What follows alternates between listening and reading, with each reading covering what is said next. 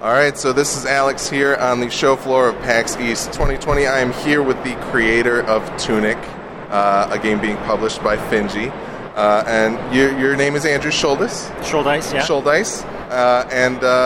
So how are you doing today? I'm doing pretty well. Like I was saying, I've managed to have lunch all 3 days of the show so far, which I'm feeling pretty good about. It's really easy to forget about all of the basic needs of anything while you're on the show floor. It's like time dilation and who knows. So. Yeah, exactly. It's, it's 5 minutes passed and 6 hours have passed and you've forgotten to drink water. But, our booth is actually set up really well. We've got like an infinite supply of water and electrolytes and snacks and things. So we're getting by okay. That's awesome. Yeah, I mean, Finji's been to tons of different PAX events, right? So they know how to come to a show. So, all right. So, Tunic is great. We talked about it. We've been doing kind of recaps at the end of each day. And back in 2018, we came to play Tunic. We loved it. We thought it was awesome. So it's awesome to come and get another chance to play it. But I just wanted to kind of ask you, in terms of like, Tunic has lots of Zelda and kind of Fez vibes. Are there any other like non-obvious inspirations or things that you've brought into Tunic when you've made it that maybe people wouldn't notice at first glance? Yeah, Zelda's definitely one of them that people look at and they say, oh, you're wearing a green little thing and you've got a sword, you're running around, chopping down bushes. This is a Zelda game. But then when people sit down and play it, yeah, they see the language. There's this runic language that's all over the world. It's in the UI, it's on signs and things like that. And they say, oh, is this like a Fez reference? And then, sometimes people will play it and they'll notice, hey, it's got dodge, and there's a block, and there's a stamina meter, and that enemy didn't flinch, but this one did. Is there like a poise system? And yes, there is. And so they start to make this sort of more technical combat comparisons. It's a little bit snappier than your like Souls games, but that's something that people come back to. And as far as other influences go, I've come to realize like, hey, there's a lot of like Castle in the Sky. Do you know that movie? Yeah. It's got a little bit of that sort of arriving in a strange place, not really knowing what's going on, and finding strange machine creatures covered in moss that come to life. That sort of jazz. It's really about exploring a place where you feel like you don't belong. Okay. So you talked about the language and these kind of glyphs that you see around the world. And there's a certain point in the demo where you walk up to a slip of paper, and if you look at it, it's got kind of the controller, and it's basically the controls of the game. So are there ways in which you're trying to... clearly there are like Rosetta Stones and touch points where you're meant to be able to maybe start and understand things, but are you trying to kind of play with people's conceptions of how reading things in a game work and what you're supposed to learn from them? Is that kind of intentional for what you're doing here? Yeah, absolutely. Part of that, feeling like you don't belong, feeling like you're transgressing. One of the ways that we're trying to convey that is with this strange language that you don't understand. And yeah, as you go through the world, you'll find instruction manual pages, like NES-style instruction manual pages for the game that you're playing. And it doesn't look like an NES game visually, but there's a little bit of that. I don't know if you ever got like a Japanese import, or me playing a game when I'm like 2 years old and I don't know how to read. I was like, I don't understand how any of this works. I'm flipping through this manual and seeing the pictures on the screen, but it's mostly baffling. And capturing that feeling of mystery, I think, is something that is really special to a lot of people, myself included. Feeling like, oh, anything could happen because I don't understand the rules of this place. But there are images on this and a bunch of text that I can't read. I don't know. It's exciting.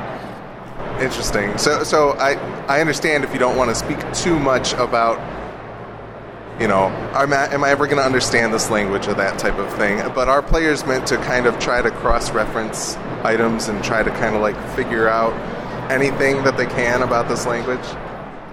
I don't think that's necessary.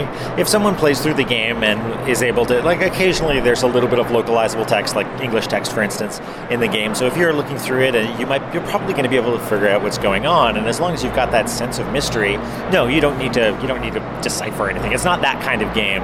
But who knows? Maybe there's some rhyme or reason to it. I don't know. It's a mystery to me. A nice answer. I appreciate that very much. So since we last came to see the game at PAX East 2018, Tunic was featured on the stage at the Xbox press conference at E3. How did it feel to see your game up there? Was it, oh my God, I've gotten there, my game's up there, or was it like, oh, there's people with expectations now and they want to see my game? How did you feel about it? Definitely both. It was a surreal experience, to be sure, because we had obviously put a huge amount of preparation into putting together the trailer, and PowerUp was doing audio for it, and Terrence Lee, the composer, Lifeformed, was creating this bespoke custom track to go on the trailer, and so we've been working away at this thing, but none of us had been to dress rehearsal because of just when we flew into Los Angeles. And so we're just there, sitting, waiting. Every time the screen goes black, we're like, is this it? And then it happens, and I remember just like gripping the sides of the chair. And of course, everybody seemed really receptive, and it was an absolutely wonderful experience. But yeah, there is that, wow, this is real. People are seeing this thing. Oh, wow. And then we needed to get up and slip out of the back because we had to do meetings immediately after. Of course. But yeah, it was kind of an incredible experience. And then, of course, I also didn't know that Phil Spencer up at the front was going to give a shout out to my hometown, which was wild. Yeah, that was I was just melted into ooze instantly. That's awesome. Yeah, I mean, so speaking of the expectations of being on a stage that big, I was trolling through the Finji Discord and looking at the Tunic channel, and it's littered with people asking you, when's the game coming out? So I'm not going to do that to you. But I wanted to know, are there any ways in which people who are fans of the game that would love to ask you that question and have an answer could instead show you support in your development of the game, your continued development of the game? Well, if you want to come by to an event like PAX or whatever, and I'm around, absolutely, come up and chat. I love to talk to people. But if you want to sign up for the mailing list at tunicgame.com, you can do that. You can wishlist it. And hey, you can even join the Discord if you want to chat. We're all really friendly there on the Finji Discord. Yeah, it looked like a great place just to come and talk about what's going on. You hop in and give little updates here and there. So, and it'll be cool to check out some of the other channels that are in there as well for the other games that Finji's got going on. But speaking of Finji, so as a publisher, what kind of support do you get from them? I went to the panel yesterday that Becca Saltzman was on about how to make a game or making a game. And it seemed like Finji offers a much more, I want to say hands-on experience as a publisher rather than just handing over money and saying, I hope you have a game in 6 months. How's your relationship with Finji, and how have they helped you? I think my relationship with Finji is best explained with the history of the relationship, and we don't need to go into comprehensive details or anything, but it started out as Adam and Becca at Finji are not just publishers, they are mentors to just a huge number of people all across the industry, indie or otherwise.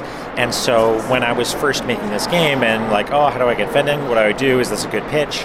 I reached out to them. I'm like, hey, what do you think of this? And they gave me, design insights and, helped me figure out what I needed to do money-wise. And just talking to them over the years, we became friends. And eventually it was like, we should publish your game. And I'm like, yeah, you should publish this game. It just made total sense. And that's a testament to there's no such thing as a Finji game that is not sort of a part of the Finji family, if that makes sense. Everyone there is super wonderful, and it just feels more like collaborators as opposed to, faceless money machine that demands milestones or whatever. So yeah, they're super great. Adam and Becca and everyone there is just exactly the sort of thing that this game needs. That's awesome. Yeah, she mentioned that their focus at Finji isn't so much to make your game more Finji, but to find the most Tunic version of Tunic and that type of thing. So it sounds like that's a great fit for you. In terms of being an Xbox console launch exclusive, has there been much interaction with Microsoft on that other than the E3 stage? Are you working through certain things like that with them? That might be down the road a little bit or whatever, but how is that relationship as the developer? Microsoft is great. I had lunch with Microsoft yesterday, so yeah, we're again, it's the same sort of thing where it's we're talking, we're communicating, we're having a good time and getting to know one another. And in particular, like the E3 press conference you hear horror stories sometimes about like, oh no, it's E3, it's the most stressful thing.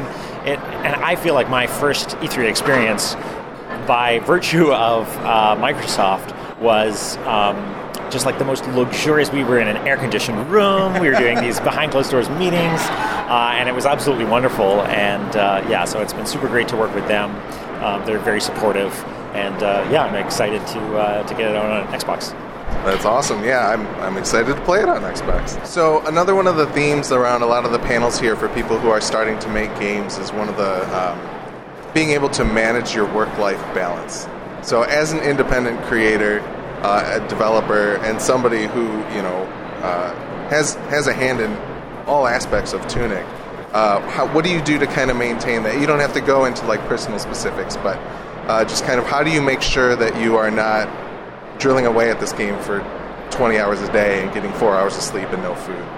I think as advice to anybody who's doing this sort of thing, it is to take careful measurement of your own internal cycles. When are you most creative? When have you been working too long on something? And I use my own methods for doing that involves, like logging the time that I spend on something and the categories of things. And that's really helpful because you can look back and see not only the work that you've been doing, but where you've been. Like I sometimes say that I'll get stuck in a vortex, which is trying to polish something or solve a problem and not really making any progress. And at that point, it's like, I can see that I've been working on it for this much time. I should switch to something else. I should move off of that and focus on a different aspect of it and come back to the original problem with, a fresh mind, some extra details about the problem, that sort of thing. So I think taking care of yourself, if you're feeling frustrated, making sure like, am I hungry? Am I thirsty? Are my toes cold? Have I not had a shower yet? All these things, take care of yourself, especially with, teams of all sizes, but when you're working with yourself really often, you're your own human resources department, right? You got to check in with yourself and be like, how am I doing? Okay, let's keep going, or let's take a break, or whatever. Yeah, that's all. I know that there's apps and things out there that are meant to remind people to drink more water and stuff like that. So it's clearly there's tools out there for all different people that need different things in that type of situation. So I know that Tunic is being assembled in Unity. Is that correct? What's been one of the more frustrating things about working in Unity as a game developer? Frustrating things about Unity. I don't want to say frustrating necessarily, but because the game has been in development for a little while now, moving between versions is always something that is a thing that I put off for as long as possible because I'm using a lot of like built-in lighting technology underneath the custom stuff that's built on top of it, and so making sure that things don't fundamentally change when a version update happens, that sort of thing. But other than that, I think Unity is a great tool. Obviously there are plenty of other engines out there that are doing sort of the same thing that Unity started doing all those years ago, which was saying, and there's a lot of boilerplate type stuff that you might not want to worry about, especially when you're making a multi-platform game. Just get in there and start writing your code as opposed to everybody, all the stuff that you would have to do otherwise. So is there anything, I don't know if you started on anything originally. Have you always been working in Unity for Tunic? For Tunic, yes. I thought you were going to ask if I've always been using Unity since the beginning. I was like, no, it's QBasic on my 386 back in the day. I mean, who knows? Maybe I was working on something then that has some sort of like cognitive lineage to this project right now. So maybe I've been working on this game my whole life. Who knows? Well, I mean, in the sense that all of us are working towards something, right? Yeah, exactly. And I guess the only other question that I had in terms of Tunic, obviously you're very focused on developing the game as it is. You want it to be fun on the first playthrough. Is there anything that you feel like, do you feel the game will be rewarding on like a second playthrough or subsequent playthroughs for those who, really want to dig into it? Absolutely. That is one of the things that we want to do with this game, is to have things that are, the term hard gate, where if you need the key to go through the door. That's a hard gate. You need the bombs to blow up the wall. It's a hard gate. If you have a softer gate, that might be one like, oh wait, this item helps, but it's not strictly necessary. We want to encourage situations where on subsequent playthroughs, people will say, hey, wait a second, I know this secret technique that will let me bypass this, or I know that there's a secret passage here, I can go this way instead. And so you might, play Tunic the second time and say, you know what, I'm going to do what was the fourth area, I'm going to do that one first, just to see how it goes. I really like the idea of people, back to the theme of the game, I like the idea of people being able to bumble around and stumble into something that they're really not ready for, because that's a powerful, exciting feeling. Yeah, I went back with the sword. When I grabbed the sword, I went back to kind of the beginning where you are. And I just meandered off to the right, and there were these, like, Reaper-looking guys with guns that were just ready to destroy me. So it feels like you can get yourself into trouble really quick if you don't know what you're doing. Absolutely. So, but yeah, I think Tunic's fantastic. I'm excited to check it out. Are you excited to see people running it at Games Done Quick in like 45 minutes in the future? Is that something that you're looking forward to? That sounds like that would be incredible. Yes, actually, the sound designer on the game, Kevin Regami, is a speedrunner himself. And so he's the sort of person that I'll give a build to, and he'll send me a screenshot where he's got the fox standing on top of a pillar, and I'm like, you're not supposed to be able to get there. So we've got like a speedrunner's eye on this thing for sure. So I don't know, hopefully, never know, it might be at GDQ sometime. That'd be awesome. All right, well, thank you very much, Andrew. It's very nice to talk with you. Thank you for taking the time to come talk with me. Our door is always open if you ever want to come chat with us, so I appreciate it very much. Fantastic. Thanks very much.